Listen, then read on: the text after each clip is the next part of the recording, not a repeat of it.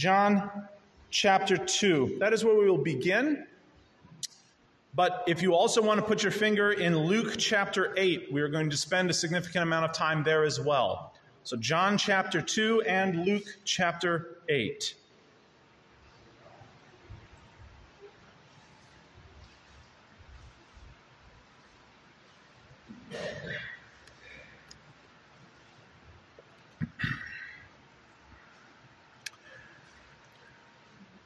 We come to yet another transition point in the Gospel of John that is setting us up to think in a certain way before we learn the next part of this story of Jesus Christ. We have this short 3-sentence structure here that's expressing to us a certain amount of preparation that we should have before we come and read one of the most well-known passages in all of Scripture. As you can see, we're coming quickly to John chapter 3. Most of you will be familiar with verse 16 there. At least I hope you are. In fact, I saw one of you wearing a shirt with it on it today. We're coming up to a very, very familiar passage, and that is Jesus' discussions with Nicodemus having to do with being born again and what that truly means. Before we even come to that, John includes this little tiny descriptor with regards to how we should be interacting with the signs that Jesus is working. We just came off of the discussion of Jesus' sign of turning water to wine, talking about the aspect of what signs are and what they're doing, what they're intending, what they're showing. Obviously, it was not just about giving people wine that day. It was depicting something about Jesus Christ and the fulfillment of all of his ministry and what he was to do. He came into the temple and he cleansed the temple. We talked about this last time. And all of these things were being done. And what is it that the Jews ask? What authority do you have to come in here and to overturn the money changers' tables, to drive away the sheep and the cows, and even, yes, the people who were selling these things with a whip, to empty out the money onto the floor and to insist that all of the doves be taken out of there? What gives you the right to do this? And Jesus' answer interacts with a specific aspect. They didn't ask just what authority. They said, what sign do you do that proves that you have this authority to do this? That seems an innocuous statement at first. It seems kind of a basic thing. If somebody's going to walk in as just a random rabbi from Galilee into the temple of the Mount, right there on the very front portico of the temples, and overturn the money changers' table, something that the Sanhedrin had agreed to would be allowed in the court of the Gentiles, but wasn't allowed in the court of the Jews, either of the women or of the men, but it was allowed in the court of the Gentiles. And what is it that really drives Jesus' frustration? This is supposed to be called a house of prayer for all nations. And you're here stealing. And you're here interrupting their prayers. You're here making this a bazaar, not a place where you caretake the temple of God. And so they asked him for a sign for that authority, and Jesus' response is a little bit confusing to them. Tear this whole temple down, and in 3 days, I'll build it back again. He gives them a theoretical sign, at least to their ears. And so they mock him at this. It's taken 46 years to build this temple, they say, and you say that you will build it back in 3 days. You say that you will build it back in 3 days. And John includes, and this is one of the things I love about the gospel writers, they usually give away the ending in context so that they don't lose us. And that's really important. And so he says, just in case we missed this, but after he was risen from the dead, we realized what he was talking about, and we all remember this, right? It'll come up several other times. This took place after he was put to death, and it's like they give away the entire ending first and then ensure that we don't miss that. And that's a really helpful thing, because every once in a while, John will just come back into the text and take a stop out of this in verse 22. He says, when therefore Jesus was raised from the dead, his disciples, meaning himself as well, John was there that day, remembered that he had said this and believed the scripture and the word that Jesus had spoken. What sign? What sign do you give that shows that you have the authority to fix the house of God? That is an interesting question. It reveals a lot more about the questioner than it does about the one being questioned. It's usually how it goes. Jesus, in another place, had criticized that generation for saying this generation always seeks signs and wonders. They want something palatable. They want something that they can hold, something that they can perceive, something that with the senses can be said, this is obviously divine in origin, therefore I will believe in it. And Jesus in another place says, when he was asked to perform more signs and more wonders, he says, look, this generation always wants signs and wonders. In fact, it wants it so much, I refuse to give any more. Only one more sign will I give you, and that's the sign of Jonah. Who knows what the sign of Jonah is? Yes, sir. Dead 3 days and raised again. What happened to Jonah?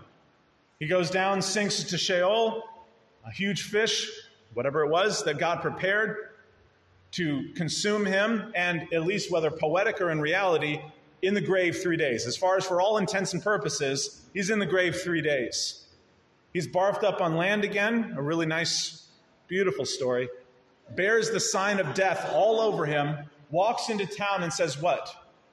40 days hence, and this town will be overturned. It will be destroyed. That's the sign of Jonah. 3 days and raised again. That's the only sign that Jesus was going to give. And what does he say here to them in the temple that day? What signs do you give to this? I'll give you a sign, tear down the temple. I'll rebuild it in 3 days. The ultimate sign. But the reality was, it wasn't the only sign Jesus was doing. Obviously, we've already seen water turn to wine. We're going to see several more going forward. And we already have reference here, as John is saying, there were many signs that Jesus was doing. John just mentions 7 of them, but he mentions there's plenty of things. In fact, the closing verses of the Gospel of John says there were so many things that Jesus did. He uses hyperbole. He says, if we wrote them down one by one, the world itself would not be big enough to contain the books. That's actually how the Gospel of John closes out. He says there were so many signs that Jesus was doing that he garnered a following of people who were merely following him because they were in wonder about his signs and they rejected his message. There's nothing more dangerous than getting close to Christ and not submitting to him. There is nothing more dangerous than being familiar with the aspects of Christ, appreciating him from afar, and stopping short of salvation. There is nothing more dangerous. And so today, as we come to this text, a sermon entitled The Danger of Temporary Faith, something that is not talked about very often, but simply must be, because it is exceptionally dangerous, especially in churches, where this is where we learn about Christ. This is where, if you're like me, you were raised in church. I've gone to church since before I knew what church was. And you are raised to know these stories. You are raised to know the miracles of Christ. You are raised to know the biblical stories. And if salvation never comes and you are not actually truly believing in Christ because of his message, but only because of the stories and the things that you've come to just accept as reality, there's a huge problem. You see, nobody was standing at the wedding in Cana of Galilee that dispelled that Jesus had the ability to do a miracle. These people who were picking up the water out of these jugs, bringing it to the master of the feast, saw a miracle with their own 2 eyes. They believed that Jesus had the power to do miraculous things, even could believe he was divine in origin. Knowing these things is not salvation. There were plenty of people who were walking around in Galilee at the end of Jesus' ministry that knew for a fact, from firsthand account, that Jesus was truly the Son of God, and then they stopped short.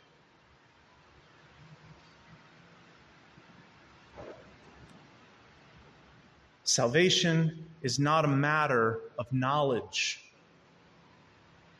Salvation is a matter of the grace of God bringing us to life again.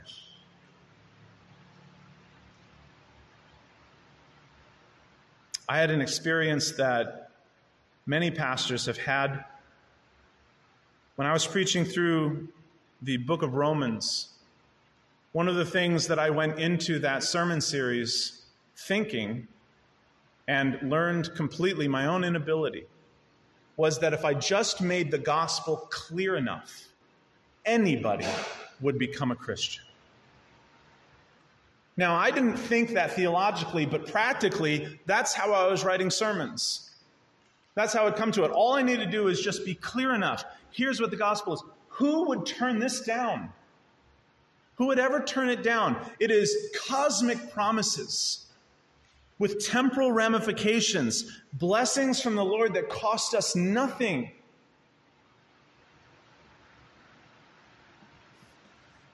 The righteousness of Christ on our account, not because of something we've done that is good or because of a value imbued within us, but simply because God is gracious to us. Who wouldn't believe that?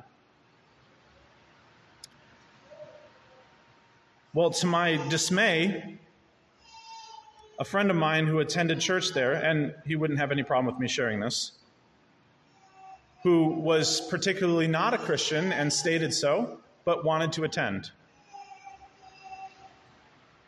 knew the gospel forwards and backwards and rejected it.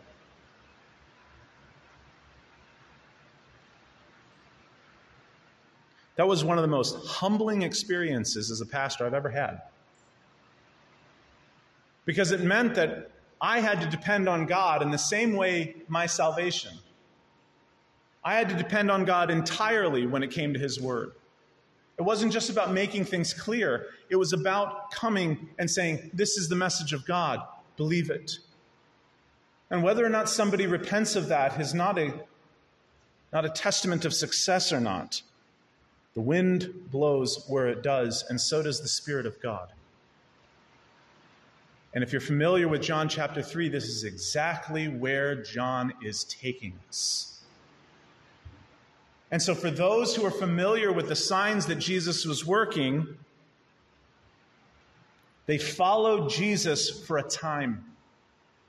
They followed Jesus because they saw the signs He was doing, but Jesus specifically did not entrust Himself to them. Their belief was based on occurrences, not on the message of salvation. It is dangerous. And we are going to jump into that today, and we are also going to be in Luke chapter 8, which is the parable of the sower, in case you are not familiar. So we're going to read both of those this morning. I'd ask you to stand in honor of God and His Word. We're in John chapter 2, verse 23 to 25, and then we'll move to Luke chapter 8. The Word of the Lord.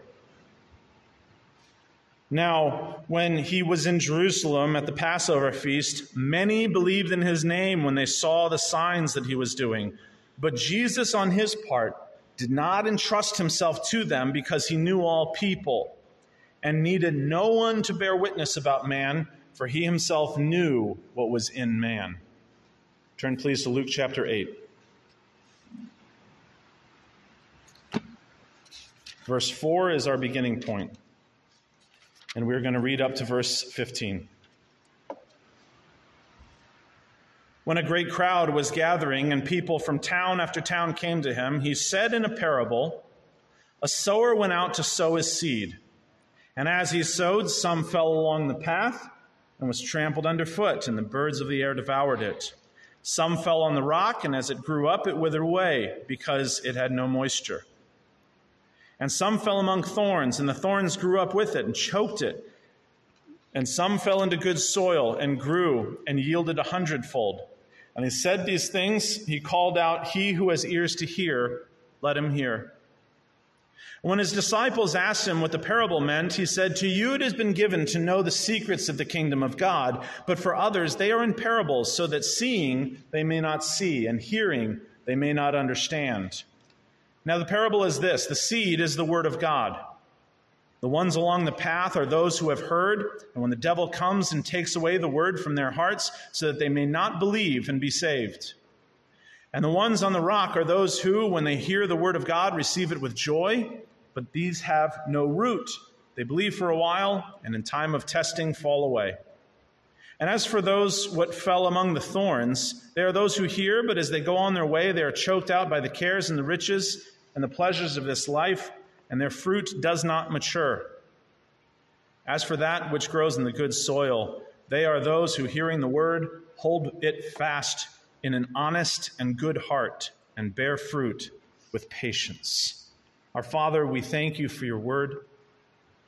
We thank you that it challenges us. More than that, we thank you it glorifies you.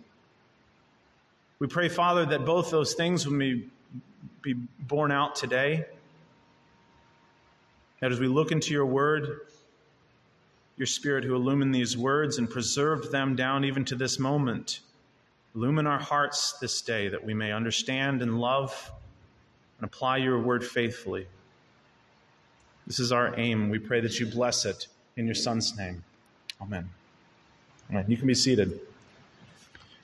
At first reading, it may wonder, why is it that we are going not only to John but also to Luke? Here's the reality.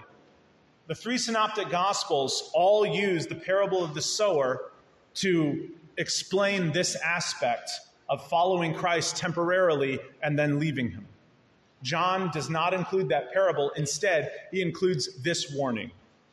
And so while it's not the same parable, it's the same warning, and John is using it instead of that parable as far as for its function in the whole gospel. And so I wanted you to see something that was more familiar perhaps than this passage. While everyone likes John 3:16 and things, this is not that many people's life verse, I would imagine. Are any of these your life verse? I couldn't imagine that it would be, or anyone else anywhere, that Jesus doesn't entrust himself to those with less than true faith. That's kind of a strange thing. And so we find ourselves not very familiar with this, but how many of you have heard of the parable of the sower before? Right. It's teaching the exact same thing. And so I want you to see the parallels between these, because it's just a different way that John presents the material of Jesus Christ. And both Matthew, Mark, and Luke use the parable of the sower for this one. So it's helpful to see them both in concert. So let's start in John chapter 2. And this is the last time we'll be in John chapter 2. And as he says to them, many were coming and believing in his name only because of the signs that he was performing. How many times in my life have I imagined that my faith would be much stronger if I could see one miracle done by Jesus? Be honest with yourself. How many times have you thought this? I just want to see it so that I can verify it. I just want to see it so that I can taste it and hear it. I can see it. Something. Give me the wine that he did. Let me see him walk on water. Let me see him rub mud into a blind man's eyes that everyone in town knew was blind. Let me see him stand, as we see in the Gospel of Mark, on Peter's mother-in-law's doorstep and heal the entire crowd at once. Every sickness, every disease, everything. Just want to see a sign. And it feels so pious to want that, doesn't it? Because I'm just trying to verify the message. And what does Scripture give us? We try to make a miracle out of normal events so that we can satiate this desire. I'm going to warn us against doing that. We have miracles that occur in our lives. We'll talk about those in a second. But what we're usually looking for is not just the miraculous. We're looking for a sign, a confirmation. And sometimes we pray in that manner so that, one, this person may be healed, but two, maybe we can see something extraordinary. Maybe that will bolster our faith more than the message of the cross does. That is what I want to warn all of us against. The message of the cross does not need personally experienced signs and wonders. And in fact, what we learn is that after the message of the cross came and was verified by those things largely stopped. Why? because of this danger. Following Christ because of temporal signs and wonders. Following Christ merely because he can heal somebody's blindness or somebody's paralysis or restoring something that had been cut off, an ear, for instance. Right? Healing our diseases, giving us food. John brings up example after example after example. The feeding of the 5,000 he brings up in John chapter 6. And he says the effect of this sign that he was doing, where he was just indicating for them that he is actually the bread of heaven.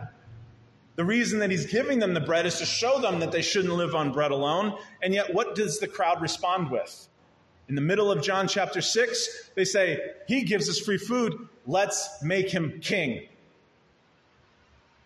And so what does Jesus do? He escapes. They wanted to start a revolution with him. And he says, I'm going to leave from this place. He escapes. He goes to the other side of the Sea of Galilee. And what does the crowd do? Follow him there. And what do they say? We want to make you king. First of all, Jesus doesn't need to be made king. Second of all, he comes to them and says, you are only following me because you had your fill of bread. And then he gives them one of the most overwhelming teachings about who he is and says to them, unless you eat me, my flesh, and drink my blood, you have no part with me. You cannot just follow me because of how it benefits your life. You cannot just follow me because there's good things that will come out of it. You cannot just follow me because you will have your fill of bread or blessing. This is what the prosperity preachers are enormously wrong on. We do not follow Christ because he will certainly bless us materially. My friends, read the stories of the martyrs. Read the stories of the martyrs who are faithful unto death for the purpose of following Christ and attaining resurrection from the dead. They are not focused on the comforts of this world. Nowhere in Scripture are we told to focus on the comforts of this world in this manner. Because if we are to focus on the comforts of this world, then the only thing we will want from Jesus is the same thing as this group. We want those signs. We want those miracles. We want to satiate what temporal needs we have and nothing more. We do the same thing. Follow Christ and it'll fix this thing. It'll fix your family or it'll fix your life. But Jesus comes to us and says, look, I do not come to bring peace. I come to bring a sword. Sometimes following Christ means that your relationship with family does not get better. In fact, it might get worse. Jesus, in teaching us about hyperbole in the Gospel of Luke, unless you hate father and mother and brother and sister and even your own life, don't follow me. What is he saying? I'm not here to fix all of these problems. This is the one who is removing sin from the world. He's not the one that's improving the sinful situation. He is coming and will rid this world of sin. And in our own lives, it has been nailed to the cross. In the lives of those around us, some have been nailed to the cross, others not. The message of the cross makes us to interact with Christ in a certain way that is not dependent only on signs. How hard would this have been? The only interaction you ever had with Christ, you have none of the New Testament written, only the Old Testament. Here we have someone who looks a lot like a prophet come into town. And the man that you grew up with, who's been blind his whole life, all of a sudden can see again. Wouldn't you want to listen to or at least follow the guy who did that? In the town next door, he healed a man who's been paralyzed his whole life. The guy stood up in front of a crowd that was innumerable, rolled up his bed, and went home leaping. Wouldn't you want to follow that guy? Maybe just to watch him do something. What an astounding thing. I'd want to see him do it. But the problem is, if that's where it stops, here's where the issue comes in. It cannot stop with what he does. It must stop at what he is saying. Because the message of Christ is so much more than the signs of Christ. The signs were there to serve the message he was about to give. And in John, we haven't really dealt with much that Jesus has said yet. We're about to. And this is what John is setting us up for. He's setting us up to go, don't pay attention to the signs going forward. That's not the message. The message is what he says. And what is he about to say as we come into chapter 3? Most of your Bibles probably have a headline sitting there. You must be born again. You cannot just stay in a sinful state and just appreciate what Jesus is doing from afar. That's not salvation. And as it explains here, when he was doing all of these signs, there was many that were believing in his name because of this, but Jesus on his part did not entrust himself to them. There was no saving faith on the whole in this crowd that was following him just to watch him do miracles.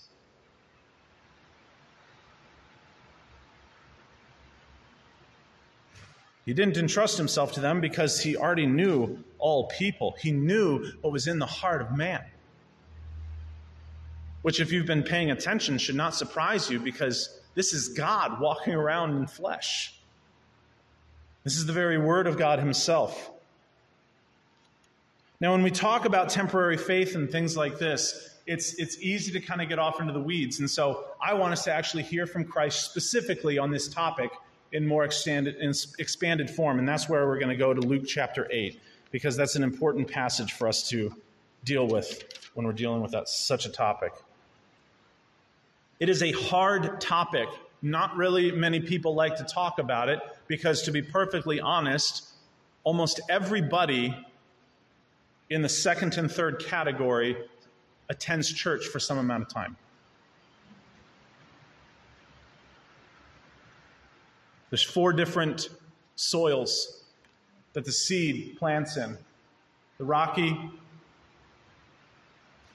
ground, the soil with a lot of rocks in it, and then the place that has a lot of the weeds in it, and then the good soil. Despite what maybe has been said before, the reality is there's only one soil that leads to actual Christianity. There's only one soil that actually leads to salvation and is in itself salvation. And I want us to see this. And here especially see the power of the Word of God to bring about things and aspects of life even in fallen people. Let's see it. A great crowd was gathering. This is Luke 8, verse 4. A great crowd was gathering, and people from town after town came to him. He said in a parable, a sower went out to sow his seed. And as he sowed, some fell along the path, on the rocky path, and was trampled underfoot, and the birds of the air came and devoured it. Well, that didn't work. Some fell on the rock, and as it grew up, it withered away because it had no moisture. Some fell among thorns, and the thorns grew up with it and choked it out. Some fell into good soil and grew and yielded 100-fold. And as he said these things, he called out, "He who has ears to hear, let him hear." Now, imagine we just had that parable and no explanation of that parable. How difficult would it be to assess what Jesus was saying to them? Thankfully, we have this parable described and interpreted by him. And this is where it gets difficult. Verse 9, when his disciples asked him what the parable meant, he said, "To you it has been given to know the secrets of the kingdom of God. But for others, they are in parables, so that seeing they may not see, and hearing they may not understand." Now, we're not going to get into the purpose of parables here, but do note that as you pass by. That is a deadly proclamation to those who do not repent and believe in Christ. It is the same message that Isaiah was sent out with in Isaiah chapter 6. Who will go for us? We all know that passage. In the year King Uzziah died, I saw the Lord high and lifted up. The train of his robe filled the temple. They were calling out, "Holy, holy." And what does he say? "Woe is me, I am undone. I'm a man of unclean lips. I live among a people with unclean lips. My eyes have beheld the Holy One of Israel. And he overhears something after his lips are atoned for. He overhears something. We have a message that needs to be sent out. Someone must go for us. And what does Isaiah say? We've even written songs with this motion. Here am I, send me. And what is the message that is given? It says, first, before the message, let me tell you, you're going to give the message, nobody's going to listen. In fact, the message is designed in such a way that those who refuse to listen cannot understand. And those that do not have eyes to see will not see it. Preach so that they may not hear. Preach so that they may not see. Otherwise, they would turn and repent, and I would have to forgive them.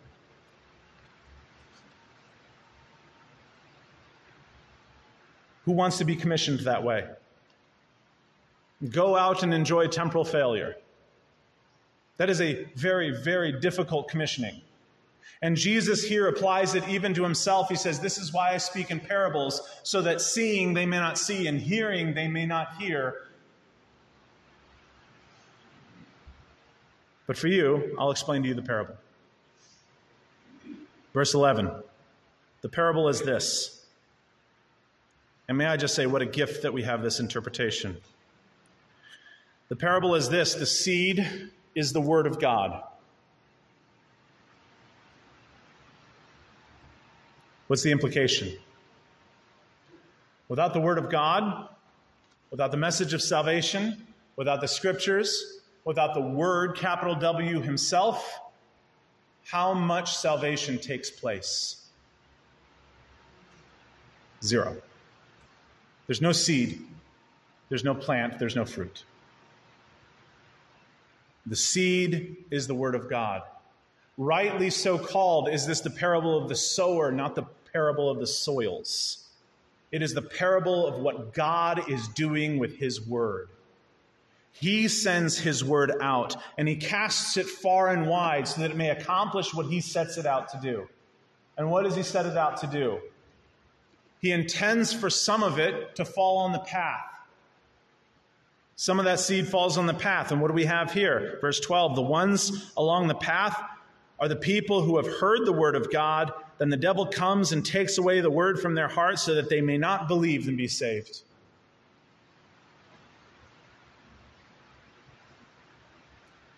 The word of God is spread so broadly that it doesn't just fall in good soil or also some rocky soil, maybe some thorny soil. Some of it just is flung so far and wide that it falls on the pathway. You say, isn't that a waste? No, it was intentional. The word of God is not here just to save. It is also to condemn those who would never come to salvation. The word of God proclaims both the grace of God and the judgment of God in parallel. And so what does he do? He says that those ones that fall along the path are those who have heard. Then the devil comes and takes it away from the word from their hearts so that they may not believe and be saved. It is not because the word of God is not capable of saving them. I want to point that out. The word of God is sufficient to save those whom God is saving.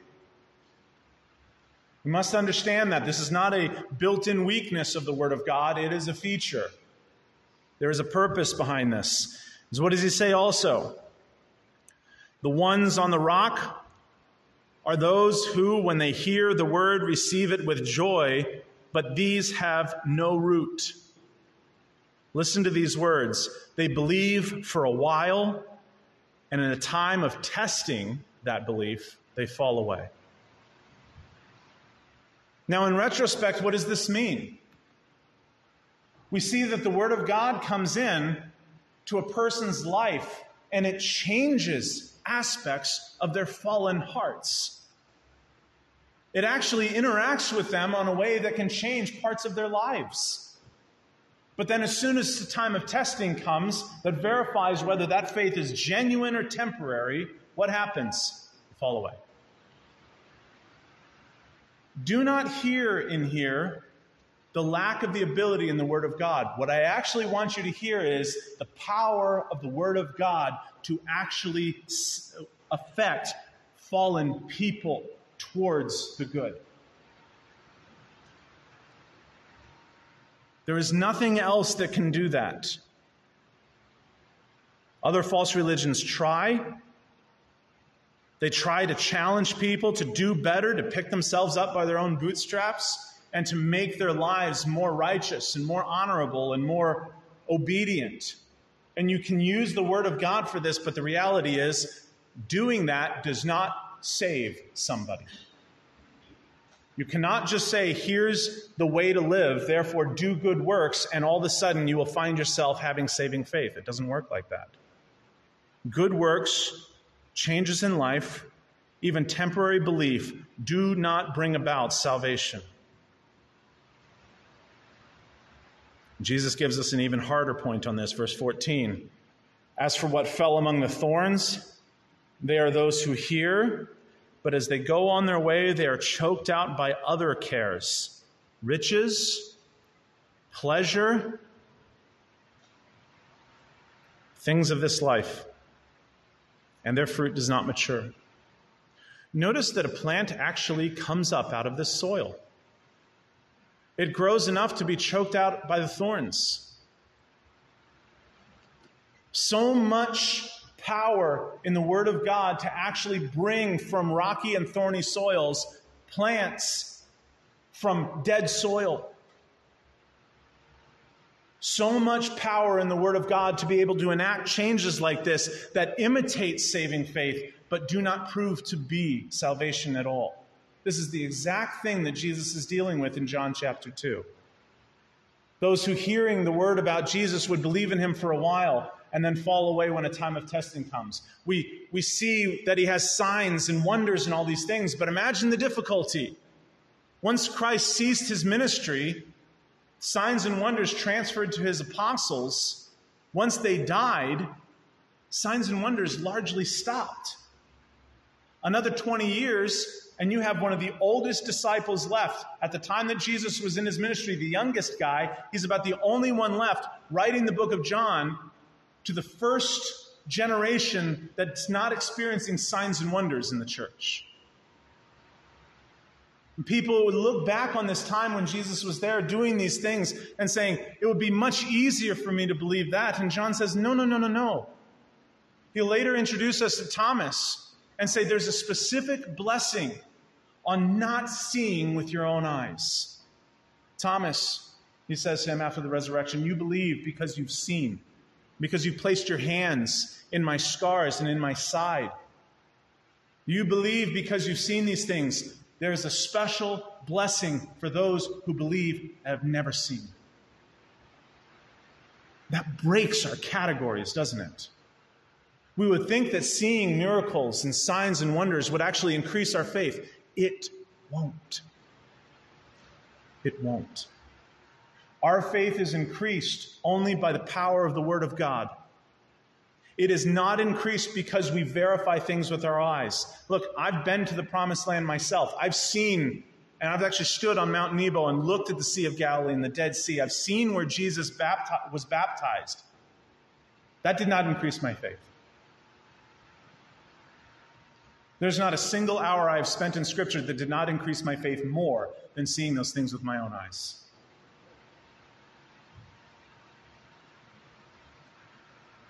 Scripture has that power because saving faith is not a natural thing. It is a supernatural occurrence. And in order to occur something supernaturally, it must be carried out by a supernatural source. And your eyes, my friend, and my eyes are not supernatural sources. We may be able to satiate our curiosity with our eyes. We may be able to study archaeology and verify the claims of Scripture and at least see that there's not contradiction, but it will not bring about saving faith. The Word of God alone does this, and this is exactly where Christ goes. He says, there are those who in a time of testing fall away. There are those who in a time of comfort fall away because too many riches and too many pleasures distract them And they choose temporal fruit over eternal, and they wither away and die. Verse 15, Jesus says, as for that which is in the good soil, they are those that, hearing the word, hold it fast in an honest and good heart, and the most important, bear fruit with patience. Now, I've mentioned this before. I planted a nectarine tree in my yard about 2 months ago. 3. I know, it seems like 8 years ago. Because one of the first things that happened 3 days later is some deer smelled that tree, broke through their deer fence, and ate every single leaf on that tree. Now, I know some of you like deer. I don't share that. Those of you who hunt them, thank you for your service. I have several that you're welcome to come and make use of. Don't kill them too quick. I don't expect nectarines this year. Now, it has all its leaves back because it's got solid soil and it's got a good history. But I don't expect fruit this year. You know the thing? I don't really expect fruit next year. Fruit is a long-term commitment. In fact, I planted a plum tree at my last house, and we waited 5 years for that thing. And we got 10 plums off of it in all those years.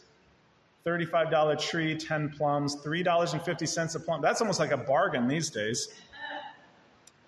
Fruit takes a lot of time.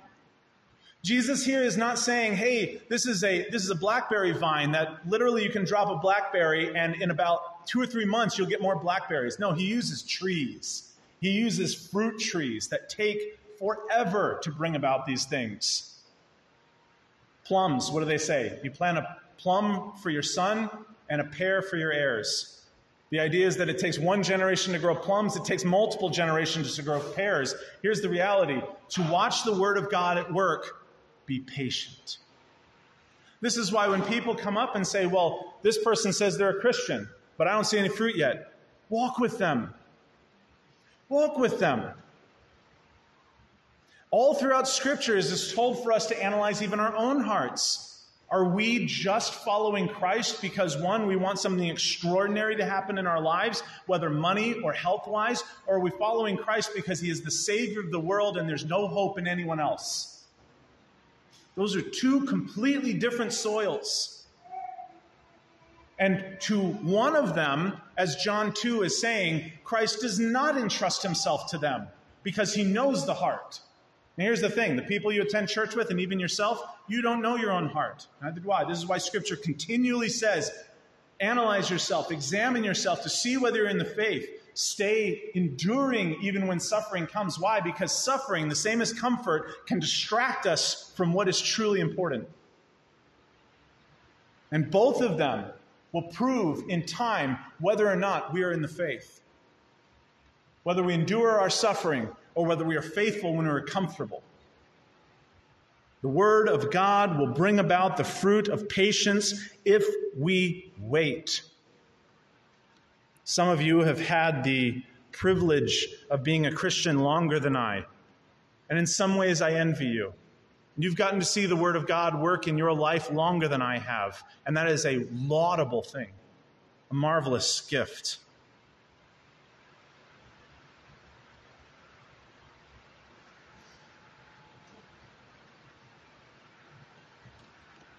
The Scriptures tell us to not grow weary in doing good. Why? Weariness makes us look for answers elsewhere. Endurance is what we are called to. Faithfulness is what we are called to.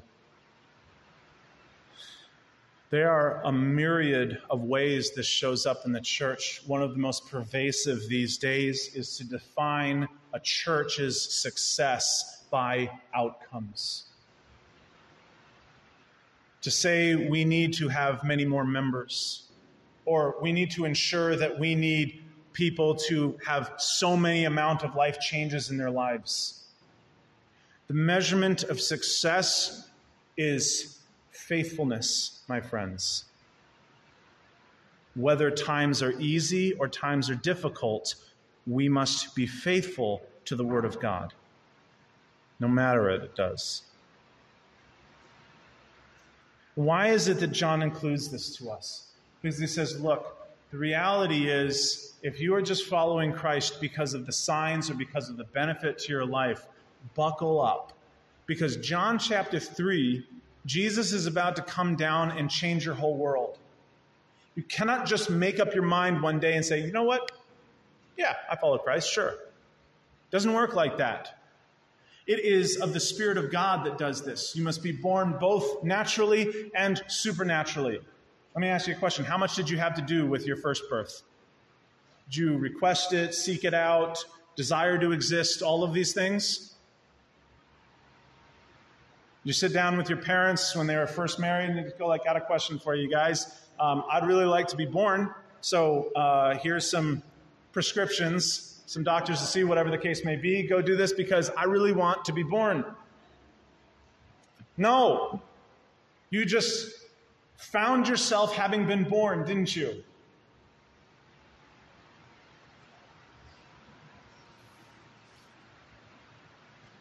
Jesus will tell us, so it is with the Spirit.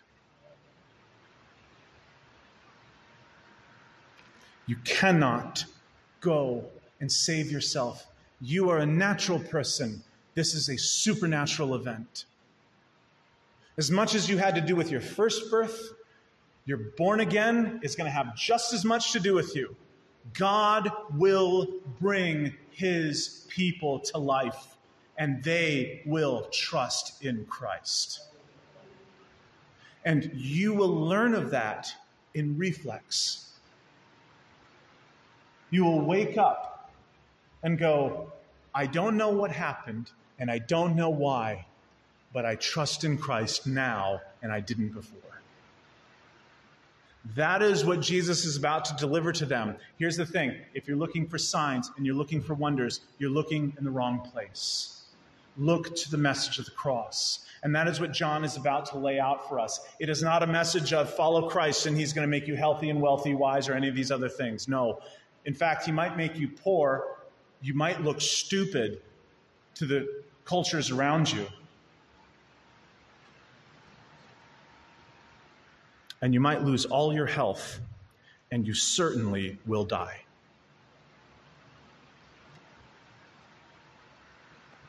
That is a tough message.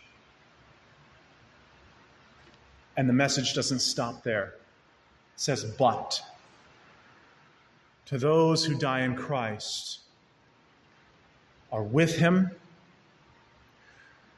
will resurrect with him, and we will forever live with the Lord in a new heavens and new earth. That is the message. That is the message that says, do not exchange those wealths, those healths forever, and eternal life that never ends for health, wealth, and security here.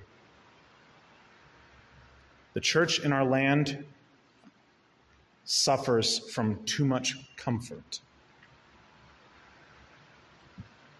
Except on hot Sundays like this. The church in our land suffers from way too much comfort that I fear many have thought that following Christ means that they will be comfortable. That is going to be a very hard lesson for us in the next generation. If I know anything about history, we're going to be less comfortable going forward. And so my encouragement to all of us is the same encouragement of Scripture. Whether comfortable or uncomfortable, stay faithful to Christ, my friends. Do not lose heart, and do not lose your trust in his word. Let's pray. Our Father, we pray for this end. We pray that our knowledge of Christ does not stay at just knowledge. That our love of Christ does not stay with just us, but that we live it out amongst each other. We do what is right for the body of Christ, whether it brings suffering or not to ourselves. We pray, Father, for faithfulness. We pray for enduring faithfulness. We pray, Father, that you set us free should we be in bondage to temporary faith that will let us down. We are yours. Save us. We pray in your Son's name. Amen.